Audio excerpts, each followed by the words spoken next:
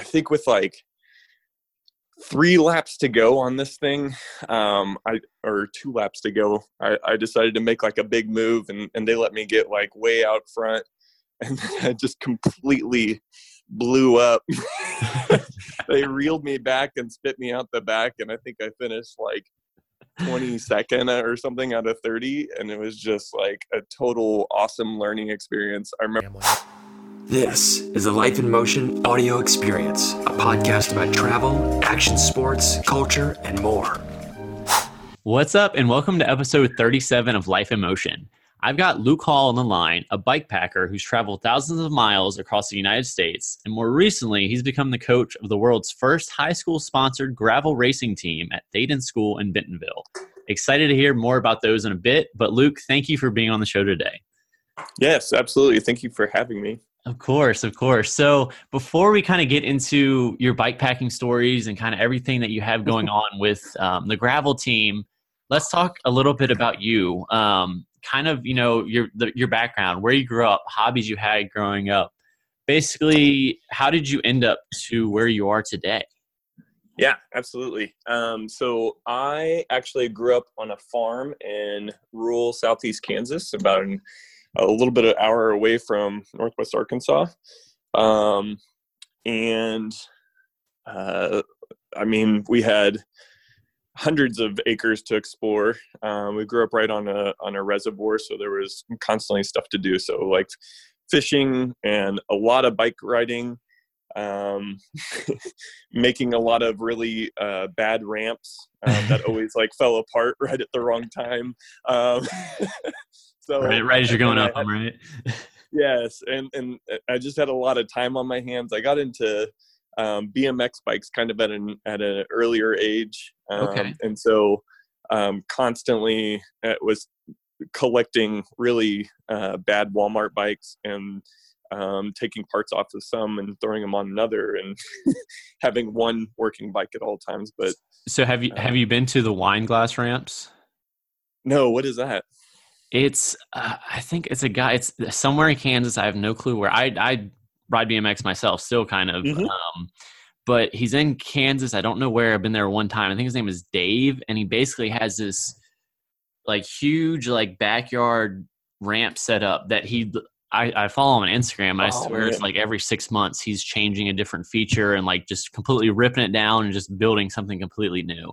That's so cool. They're called the wine glass ramps, and I think every year they have a big like a big jam there or whatever. But anyways, I didn't know if you were maybe close to him or not, but No, I'd never heard of those. Those sound awesome though.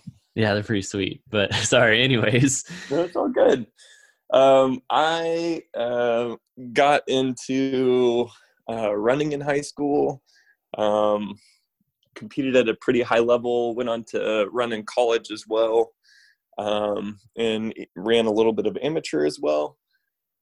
But I ended up overtraining quite a bit because that's just the kind of person that I am, and ended up getting a stress fracture in my right foot that just never ever healed properly. So I wasn't able to like ever pick up running again, which was pretty sad and made me pretty depressed, to be honest.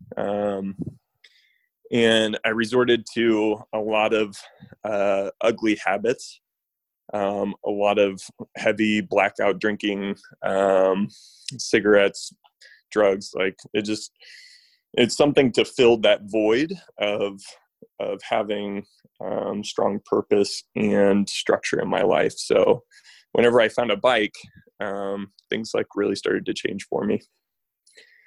And I started to find that structure again. So basically kind of how that happened was basically because you sort of lost that outlet almost from running, it sounds like. Yep. Yeah. It's really like endurance sports are really interesting to me, in that like we commit ourselves to like suffering day in and day out in order to have like this one big moment of suffering and on like a very big performance day, right? Well, I don't know. To me, it seems like endurance athletes especially are all battling some strange demons, and we're all trying to like keep them at bay by working on those things on like a bike or running or rowing or whatever kind of endurance sport there is. That's interesting. That makes sense though. So how, with that, I guess kind of the running and then the injury and kind of going through that phase, how did you eventually kind of get back into biking at that point? Like what kind of opportunity popped up? You're like, hey, maybe I should start doing this instead. Or so I was actually in a really crappy relationship. A person that was very controlling and very just didn't want me to have like any other friends beyond her, and it was a really bad situation. So I ended up buying a bike off of Craigslist to try and find another hobby, and that ended up being like kind of my outlet. I got to go on group rides and got to kind of start socializing again, and found myself like developing a strong structure of riding 3 times a week, and then it became 4 times a week, 5, 6, 7, and then it just started kind of consuming my life. So that's awesome. Yeah. So that's cool that you kind of got into that and started doing the group ride, and it kind of led as a different outlet, which is kind of, and I appreciate you sharing that story with me actually, because that's something that, to kind of sort of go off subject, but that's kind of one of the things that I've always believed in, you know, whether that be like action sports like skateboarding or things like riding a bike or whatever that is, that, you know, a lot of people will stereotype those activities as like, oh, there's a punk kid doing, you know, grinding on some ledge or, you know, whatever that is. Yep. But at the same time, it can actually be used as a tool almost and an outlet for, you know, real things, you know. So that's kind of cool to hear that kind of affected you in that way. So I appreciate you sharing that. Sorry. Yeah, no, absolutely. I think whenever we find the thing that we are super good at, especially whenever it comes to like physical activity, I think that we start to express ourselves in a different way, and it opens us up to understanding who we are in a deeper way. Yeah, no, that totally makes sense. So you kind of got into that and started riding more heavy and you know 3-4 times a week. When did the and were those mainly like group rides and stuff, or did you slowly get into like longer like rides and races and different events and that kind of stuff, or did that come later? Yeah, so I started group riding, and I did that for about a year, and then I entered my first Cat 5 road race.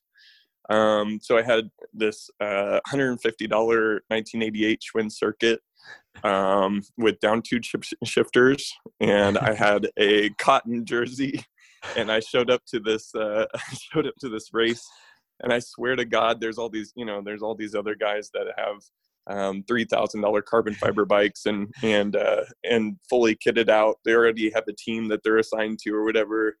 And I just remember them staying as far away from me as possible because I think they were just really sketched out by this kid who obviously did not know what he was doing. And I was like super sketched out. It was a really rough race to learn off of. But I think with like 3 laps to go on this thing, or 2 laps to go, I decided to make like a big move, and they let me get like way out front, and then I just completely blew up. They reeled me back and spit me out the back, and I think I finished like 22nd or something out of 30, and it was just like a total awesome learning experience. I remember afterwards I was just like, oh my God, I'm so hooked. And that was the last race of the season. So I was like, well, I'm going to put in a lot of effort over the winter, and I'm going to see where my performance is at after that. Unfortunately, whenever that spring rolled around, my buddy Tyler and I ended up getting hit by a car on a training ride, and had to do 6 months worth of physical therapy to get back to a functioning leg. Wow. Yeah. And that was pretty crazy. So that is super unfortunate. So how did kind of with that so that was, you said 6 months of rehab and stuff. Were there any, did you have surgery or anything like that, or just like a cast and had to wait and take it off, or what? No, I actually didn't. This is kind of crazy. I've never broken a bone. And I didn't break any bones on this one. I flew pretty far in the air. It just blows my mind that I didn't break any bones during this, but I ended up getting like T-boned by this lady. My buddy Tyler T-boned her, and it threw my hip alignment off by a ton. And for them to get it realigned to where it was fully usable was like a really long process, I guess. Interesting. So your bones are made of rubber, your joints are not. So what was that like then, kind of that 6 months after, you just kind of entered your first race and were training and all that stuff, and then that happens on the off season? What was kind of that like, kind of having to sit down again for 6 months before you could, really get back on it? All I could think about, honestly, was getting back on the bike. It was the thing that like probably drove me the most, was just thinking about how much I'd already improved my fitness and how much I was ready to improve it more and put in more work. I was obviously very like frustrated at the situation, but I knew that if I was like patient, then it was going to be fine. And there was some days that it was really hard to be patient. Getting up at, I think it was like 5:30 in the morning to drive an hour to physical therapy was it was like some really frustrating moments in there for sure. Wow. So then what was, after getting through all that, what was kind of the comeback story from all that?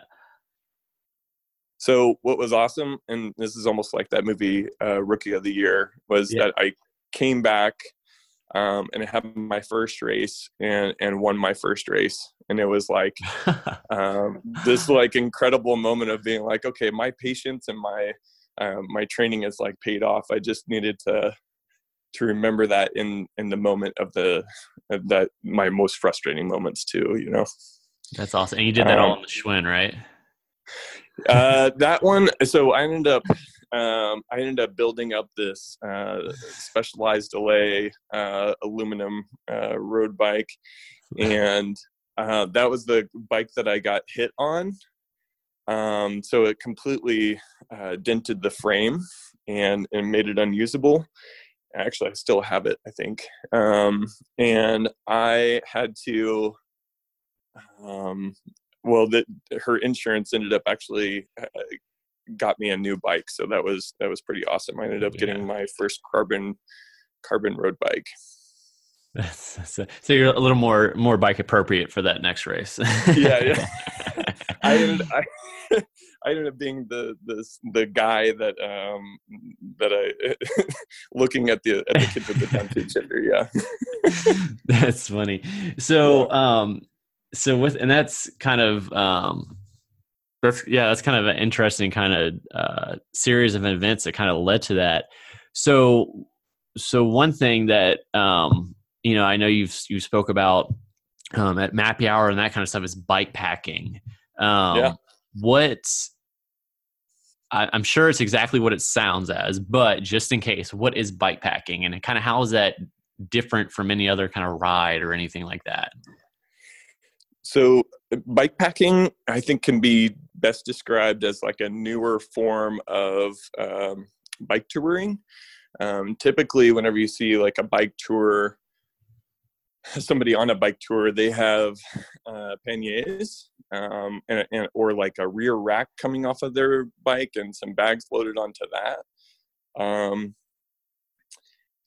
bike packing is all about how much less, you can get away with. So all of the bags are strapped onto the frame, and there is no like metal rack to attach it to. So it's a lot more lightweight than your typical bike touring.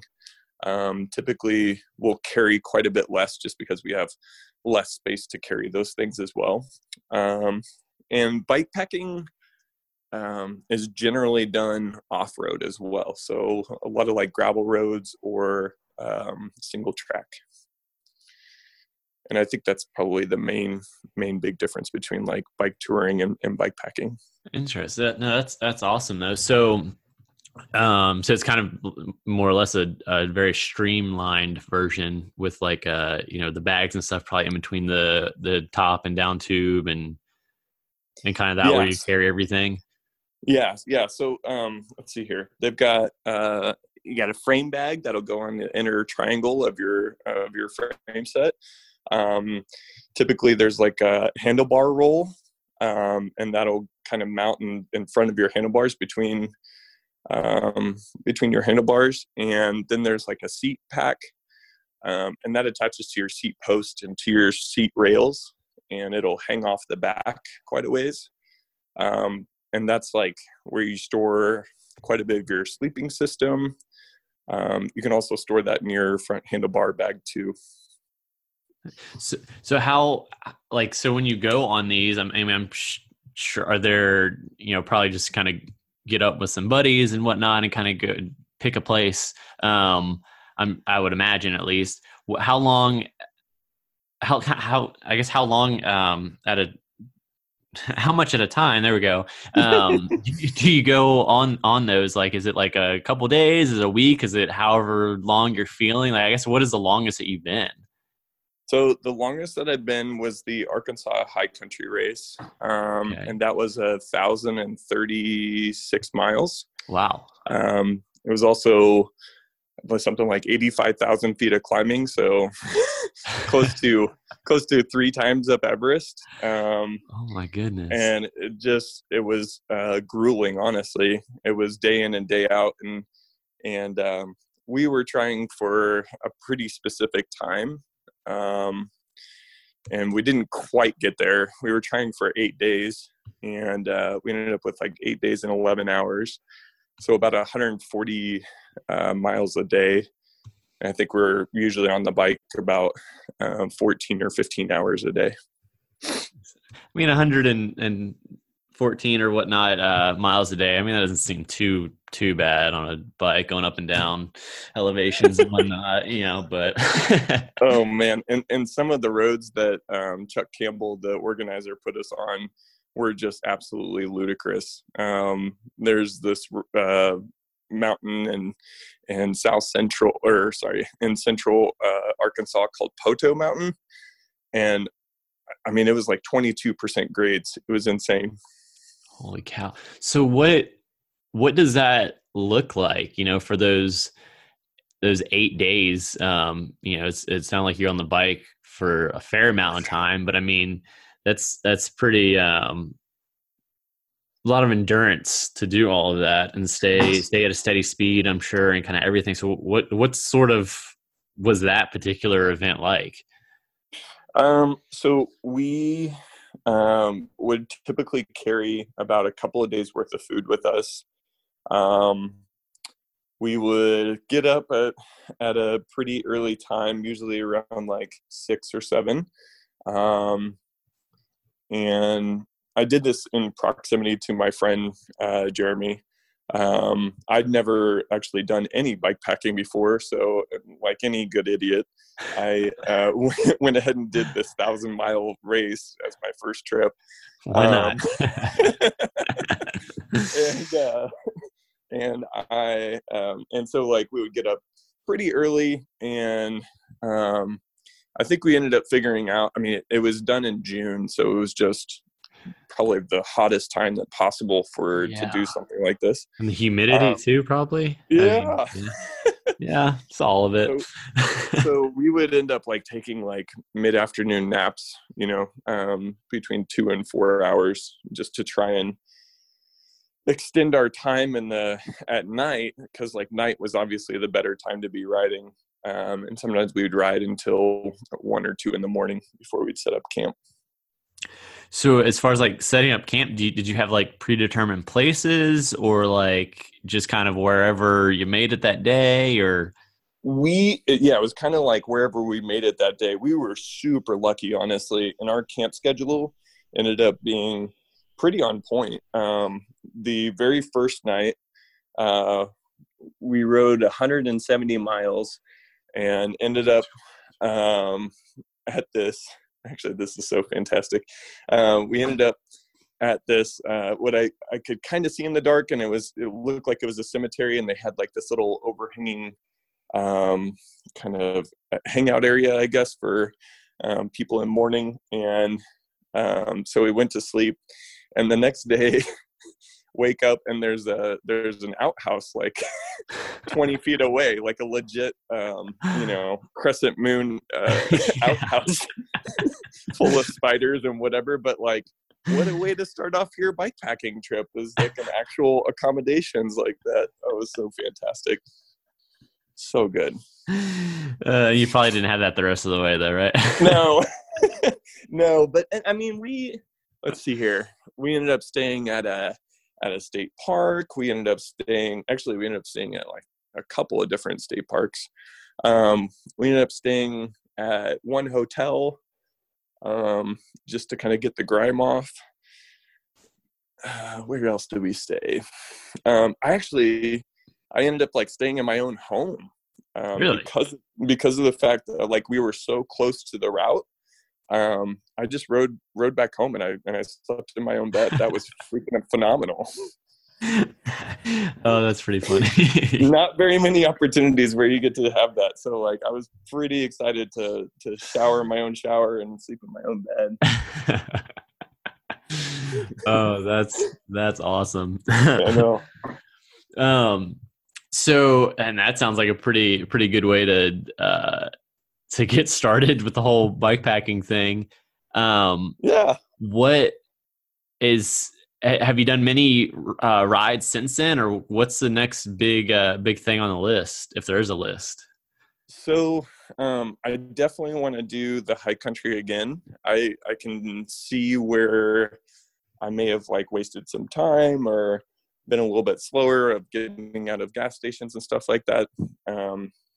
It's really tough whenever you're trying to race these kinds of things, because you go into a gas station, you sit down for a couple of minutes, and the last thing you want to do is get back up and get on your bike. You literally just spent all day trying to get somewhere, and this is as good as it gets, is like sitting in a gas station eating fried chicken. But like, I'm definitely going to do the high country again. I think they moved the date to October, which kind of changes things up quite a bit. May have to carry some heavier clothing, stuff that'll keep me warmer. I did the Kansas Cannonball 550. That was last October. And that was a really phenomenal experience. Since I grew up in Kansas, I grew up maybe a little bit over an hour away from Emporia, Kansas. Okay. Which everybody kind of acknowledges as the home of gravel cycling as we know it, with dirty Kansas. And so like, getting to ride all these Kansas roads really brought back a lot of nostalgia from running on those same kind of roads, and just all the different towns that I almost forgot about, really. That's awesome. I think that's kind of like one of the coolest things about bike packing, honestly, is that you and gravel riding is that you end up going through these really remote towns. 1,000 people live there or whatever. They've got one store. And it's just this quiet little peaceful haven that you would never really think about or consider otherwise. Yeah. And it's probably cool too, because I mean, you can, obviously if you're traveling, you could potentially drive through those places, but still being in kind of the, more or less slowing down by riding your bike through there and kind of being able to take it in a little bit Yes. more, especially if you're able to, pop in, at that one gas station for a drink or fried chicken. But so Yep. it sounds like it's a cool way to experience rather than, like I said, just driving through somewhere. So, Yeah, um, I really think that like slowing it down is the big point of that. Whenever you can slow it down, yeah, you can drive through all the national parks you want, but like whenever you slow down to a walking or bike riding pace, you just absorb so much more. yeah, that's awesome. That sounds like, that would be a big part of the experience rather than just trying to, race against everybody as well. Kind of connect. It's a different way to connect with the outside and outdoors and nature and whatnot. So, Yeah.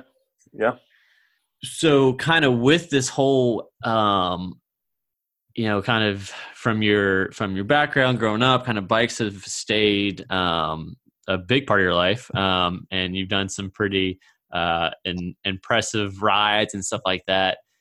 And it sounds like recently you've gotten the opportunity to, more or less kind of give back to, some kids with, the Thaden School gravel team. Tell what is that all about? Kind of how did that come up? Because I know sort of, different programs like that are kind of, sort of new to different schools. So let's talk about that a little bit. So let's see here. A couple of years ago, Thaden was looking for coaches to help out with their NICA team, their National Interscholastic Cycling Association team. So mountain biking, and I gladly jumped on board because Thaden is a really special school. It has three main focuses, which is meals, reels, and wheels. So culinary, film, and then bicycles. Because I think that all of those three main components you can relate to just about anything in life. Yeah. And so whenever I saw that they held the bicycle in such high regard, I knew that was like a place that I wanted to be a part of. Earlier, this last fall, we had a student in his last year wanting to create a gravel team program. And the more that he researched it, the more that he just realized that this may be the very first one in the entire world, which is really, really special. The idea of getting teenagers out on bikes as a form of release and discipline is just, it's awesome. It's a life changer, in my opinion. Yeah. So how come you don't, or is there any reason why you think that there wasn't another, gravel specific team out there before? Like why something?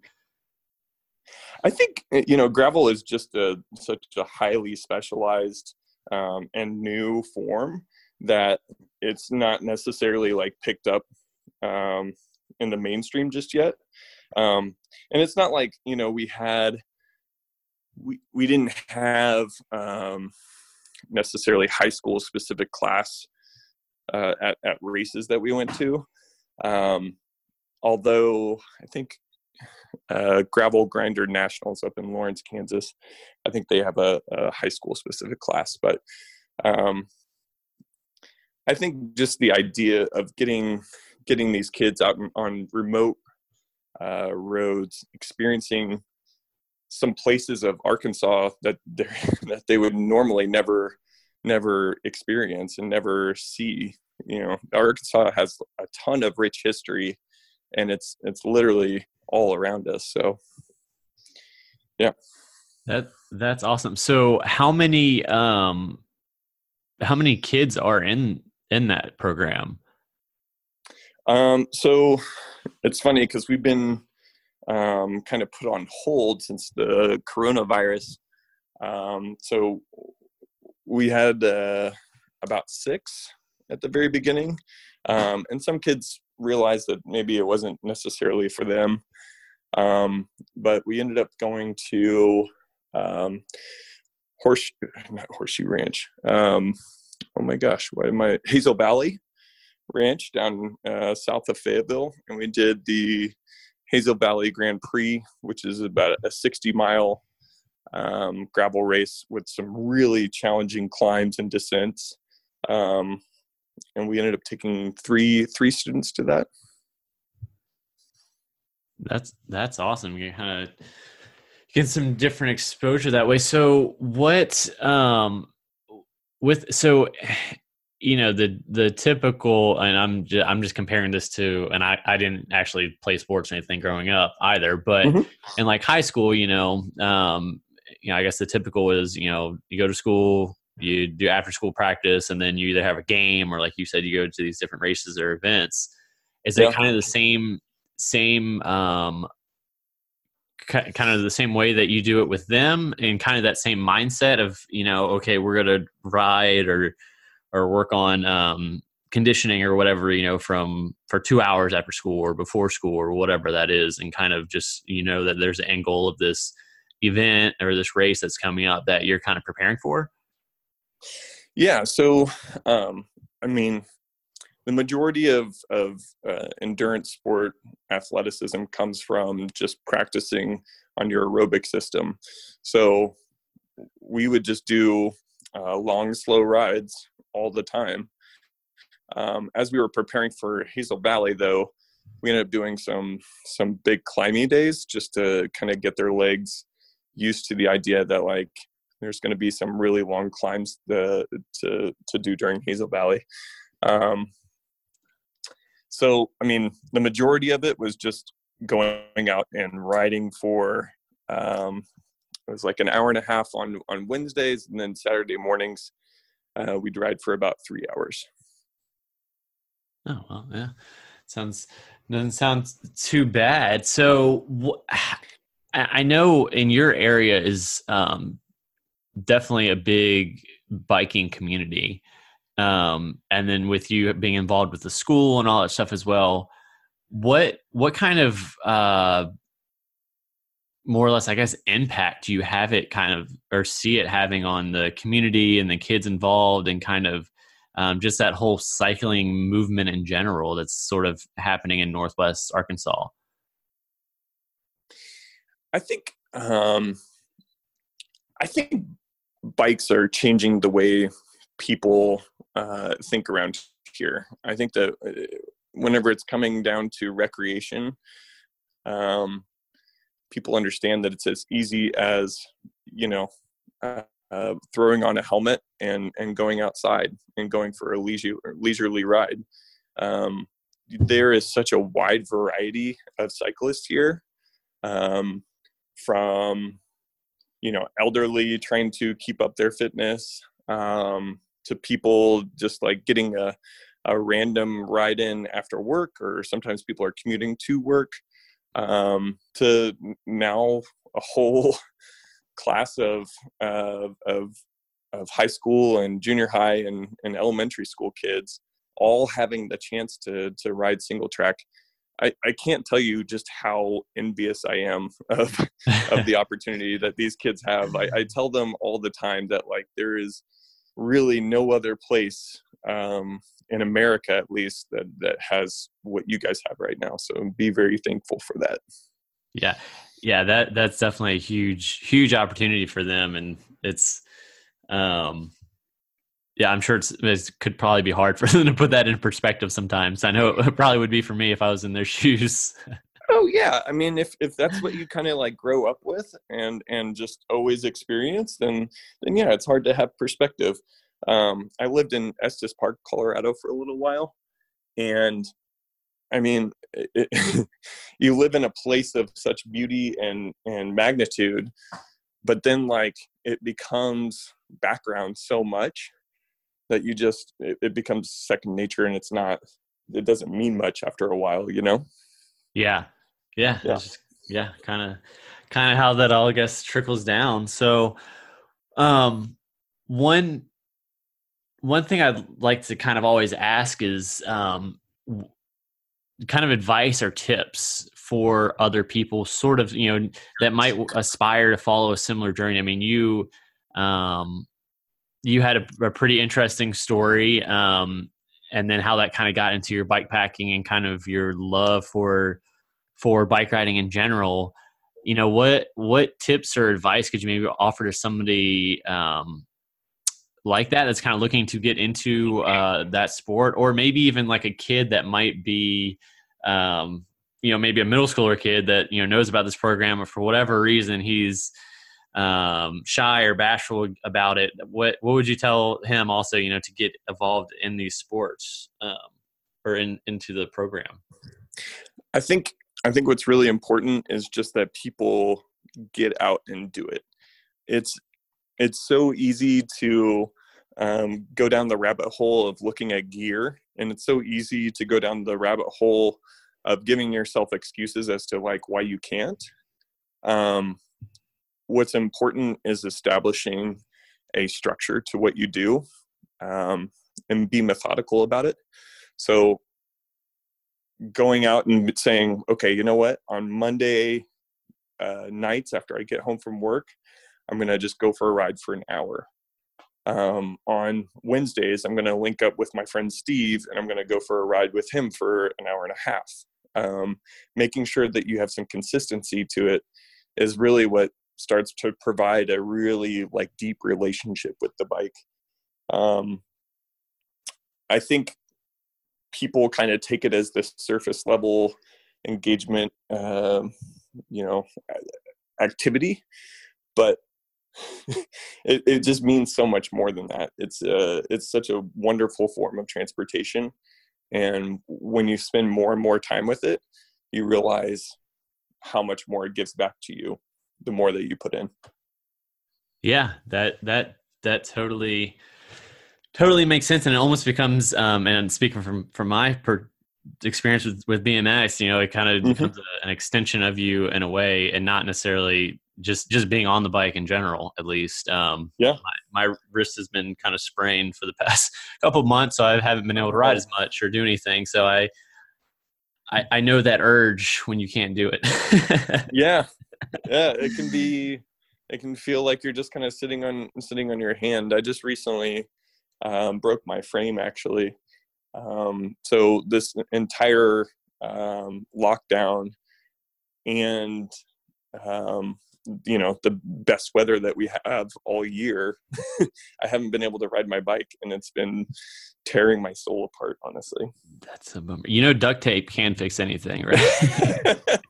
Just wrap it up real good. Super glue, duct tape, you're set. No, that is a bummer though, because that's a whole nother dilemma, because then you got the cost to fix it as well. So yeah. Well, hopefully I have it back at the end of this week. Well, there you go, and then you'll just go for a week-long ride, and you'll get right back to normal. No, I'm absolutely planning on going for some really deep rides immediately to get back some fitness. That's awesome. Well, where can people find you online to see what you're up to, or what you're up to at the school, or kind of any shout outs like that? So definitely follow Thaden School on Instagram. They're at Thaden School, and their website is thadenschool.org. You can follow me on Facebook and Instagram and Strava. And mine is at Lou Call. It's Loukall. Sweet. Well, Luke, thank you again for being on today's podcast and sharing your story. I think that was actually super, super insightful, and a honestly perspective that I didn't expect to hear when we jumped on this podcast. So I'm really appreciative that you did share that. And it sounds like you've had an awesome story, but it sounds like you're going to share and create all these awesome stories and memories with the kids at Thaden. So I thank you again. I wish you all the best of luck with all that. Yeah, absolutely. Thanks for having me on the podcast, man. Yeah, of course. Thanks for listening. And hey, if you made it this far and like what you've heard, go ahead and hit that subscribe button and let your friends know about Life in Motion. Until next time.